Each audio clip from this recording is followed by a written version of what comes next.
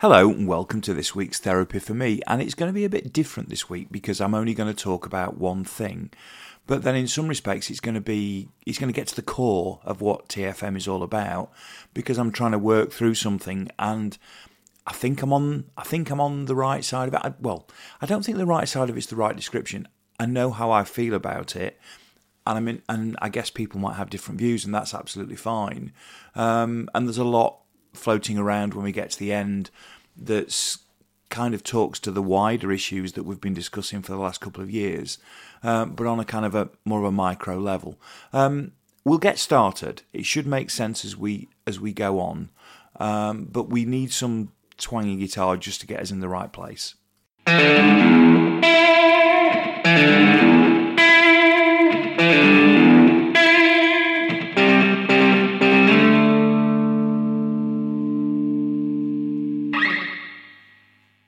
So I'll start with a bit of background and then we'll get into the situation itself. You're probably aware that I coach a junior football team, coach and manage a junior football team. I coach and manage the under-10s football team in the village, and I've done that since we're 5 years in. We're getting to the end of our 5th season.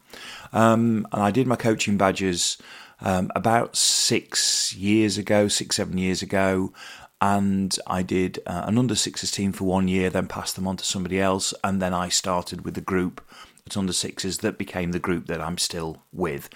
And the reason why I started coaching junior football was that Josh really, really enjoyed his football, and I didn't want Jack to miss out on the same opportunity as his brother if there wasn't a coach or somebody to organise that team, and I knew how much pleasure it had brought Josh.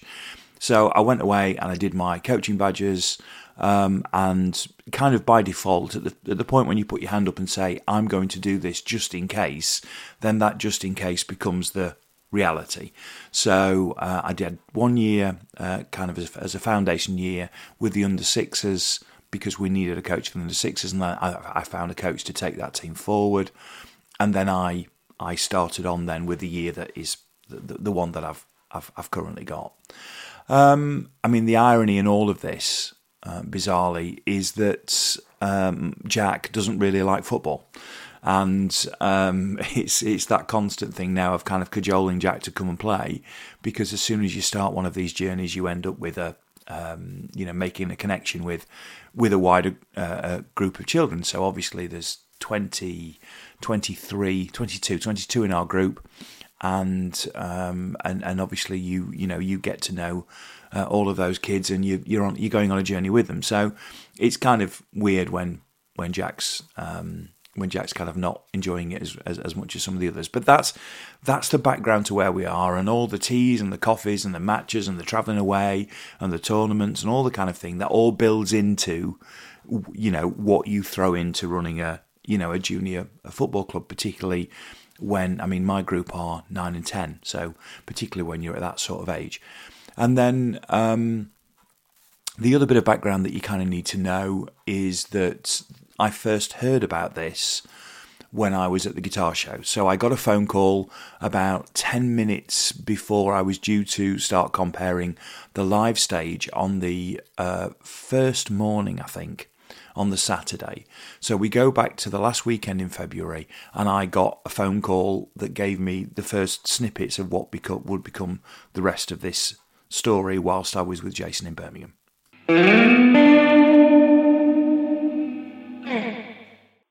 Now, the phone call I received was to outline an incident with another coach, and it was to outline an incident where this particular coach had played a player who was ineligible to play. So what you have to do in junior football is the players are registered to the club. That's the first step of the process. And then the club registers those players for a particular team in the league, and you can only play for one team. So in my age group, I've got 2 teams, the Reds and the Blues, but I have to pick at the start of the season which players are registered to which of those 2 teams, and I can transfer them within teams, but that's about a 7-day process to do. So what I can't do is wake up on a Sunday morning and decide to move a player from the Reds into the Blues and vice versa. And what I absolutely can't do is I can't play a player that isn't registered to be played by the league, and it's an app-based thing. So you have an app, and on the app for each of your teams, you have a list of the players who are both registered by the league and who are eligible to play for that particular team. And before the game, you have to effectively select those players and hit send, which confirms those players have been picked essentially for that game. So I got a phone call to say one of the coaches had played an illegible player, and more importantly, he'd asked this player that if he was challenged to give his name for any reason, which in all honesty, junior football is a booking, then he was given the name of another player to give instead. So he was basically told, look, if you need to, give this name out if you're asked, because this person's name is actually on my register of players and your name isn't. And as you would expect in this situation, because we wouldn't be talking about it otherwise, this player was booked, and he gave, as instructed by his coach, he gave the alternative name. Now, for so many reasons, that's a no-no, but we'll come back round to it. That's the facts of the particular situation. And I'll just to reiterate, a player was played. He's not available. You can tell from the list on the app he's not available to play. He was picked anyway. He was picked because they were short on numbers, and he was given the details, knowingly given the details of somebody else to give if he was challenged as to who he was. So essentially, you've got the crime, and you've got the cover up.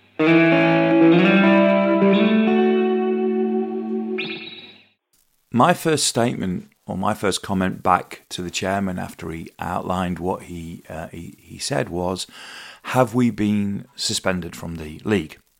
And the question was based on the fact that although the initial issue, the initial crime, if you like, of fielding an ineligible player was very, very serious, in my head I thought that constituted probably something that would be a fine for that particular team, or maybe a fine for the club, but probably wouldn't be any more than that. But obviously straight away, as soon as I heard about the provision that was put in place to cover this up, then at that point I thought that was a situation that might warrant a suspension for either that team or for the entire club. And you've got a lot of children involved, because you're talking about 10 or 11 age groups. So honestly, that's where I thought that's where the conversation was going to go. And I was told that no, that wasn't the case, but the only reason that wasn't the case was because the club had raised the issue with the league before the league had discovered the deceit, and also the club had said that they would deal with the issue robustly within the context of the constitution of the football club. So on the back of the fact that not only had it been proactively raised with the league, but also because of the actions that were going to be taken, that they wouldn't consider a suspension at this point in time, but they would be very, very interested in what happens in terms of the outcome. So straight away, that was the first thing. That's where I'm telling you that because that's where my mind went first. Now, that might have something to do with me. That might have something to do with all the things I've gone through with regard to becoming a governor. It might have something to do with the fact that clearly this was a safeguarding issue. That we are in junior football, we are talking about minors up to the age of 18. So therefore, you are in a position of care. You have a duty of care to a minor, and that's a position of trust that you have to take very, very seriously.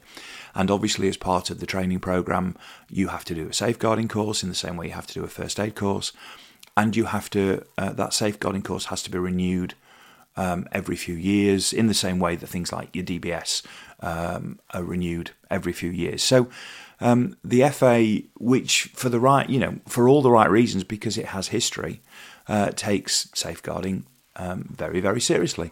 But then it doesn't take safeguarding, I guess, any more seriously than any other institutions that I've come across. And all the junior sport I've come across takes safeguarding remarkably seriously. And certainly, when it comes to being a governor, then the amount of information, the amount of courses I've had to go through to allow myself to stand as a governor is far greater than what you have to go through to coach a junior football team. So the whole safeguarding issue is baked into the process now. Now you can take a view on how important you think that is, but it's baked in. So because of that, that's where my mind went first on this particular topic. And as I say, I was fairly astonished as to the fact that we hadn't gone, we hadn't been suspended. The next part of the conversation basically was to inform me that there'd been a management committee meeting with the coach in question, and after weighing up all the evidence, that committee had recommended that coach no longer be eligible to coach for the football club moving forward.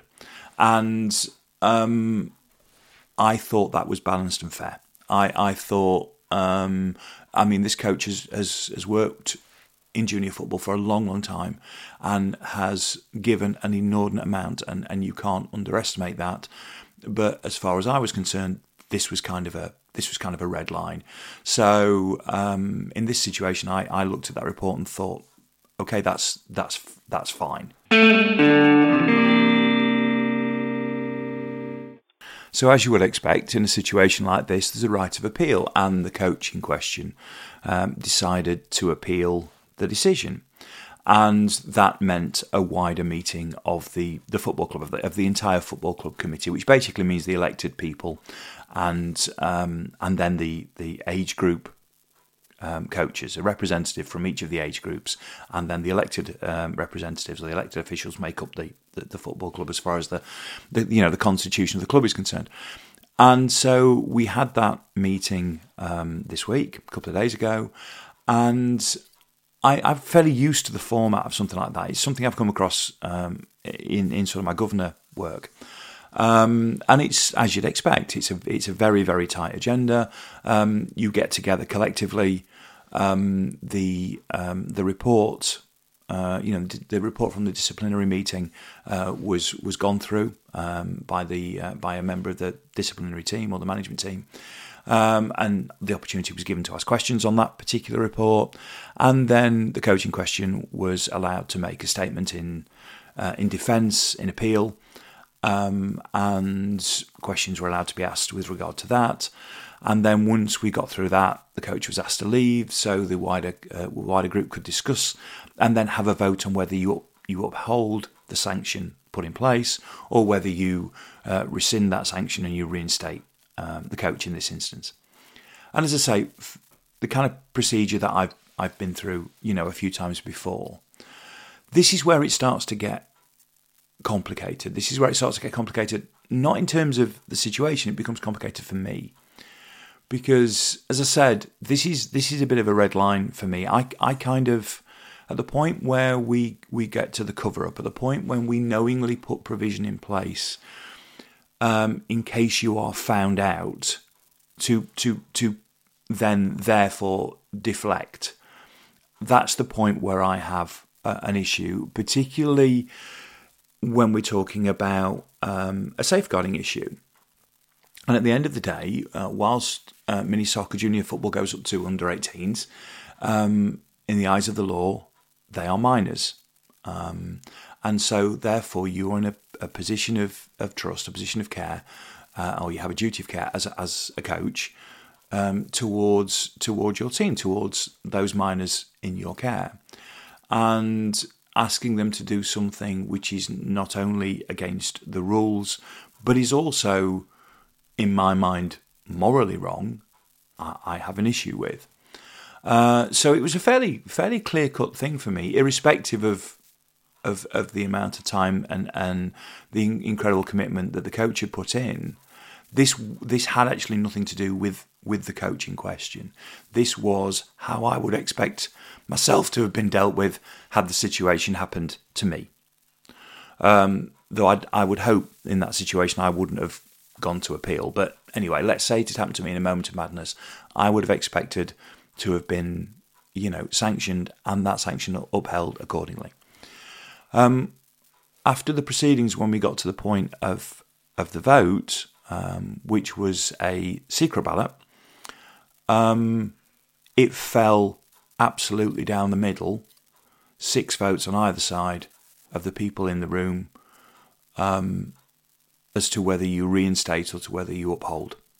And at that point in time, the chairman makes a decision, and he makes the decision to uphold the sanction, as you would expect in this situation. But the thing I'm struggling with, what I'm having a problem with, is how we get to a situation where that's not 12-0. And I think it talks to a wider societal thing. You could paint this as Brexit. You could paint this as, wokeism versus non-wokeism. But what it talks to is divides, fissures that fall on one side of an argument and not on the other. And the fact that in this particular instance, the safeguarding issue is trumped by a sense that somebody has done a lot of things over a long period of time. Now, in my mind, the punishment fit the crime, but for a lot of other people, it didn't work in that way, and that's the thing I'm now struggling with.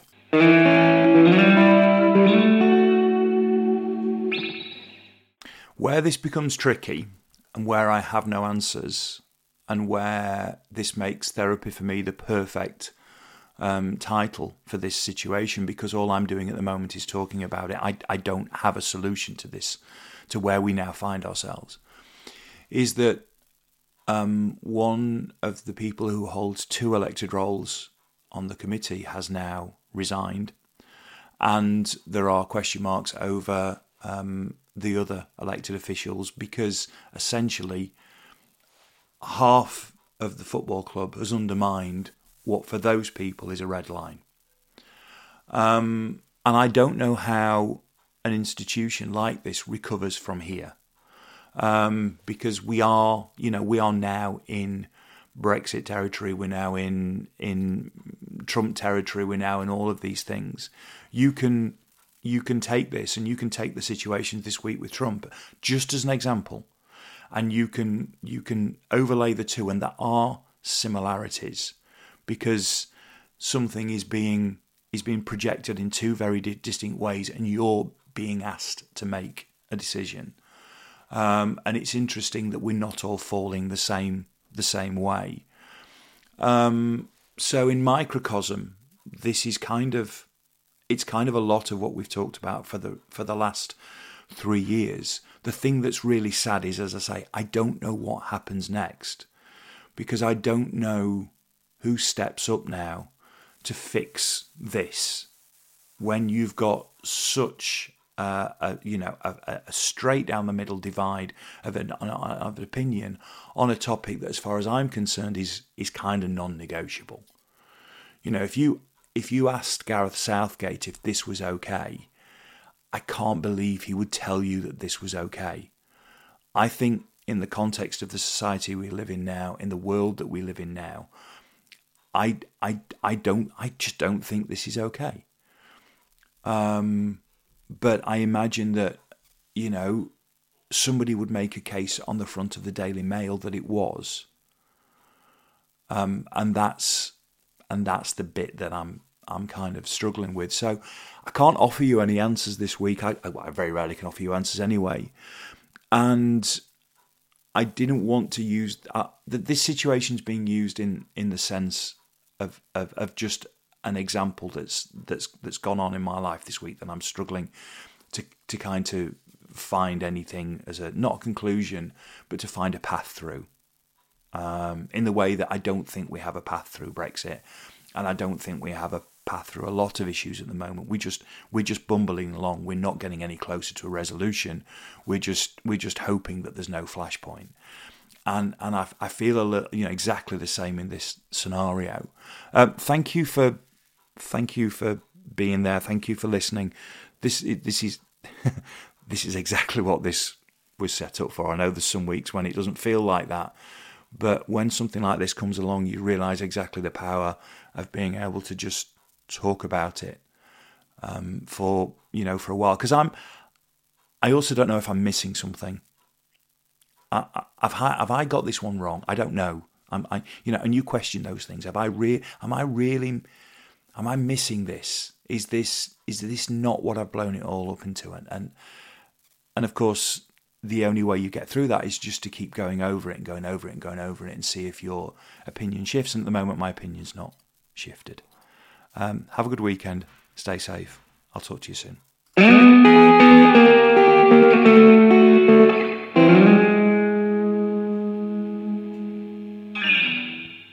If you've enjoyed Therapy for Me, then please subscribe and share as you see fit. This has been an A Short Stories production.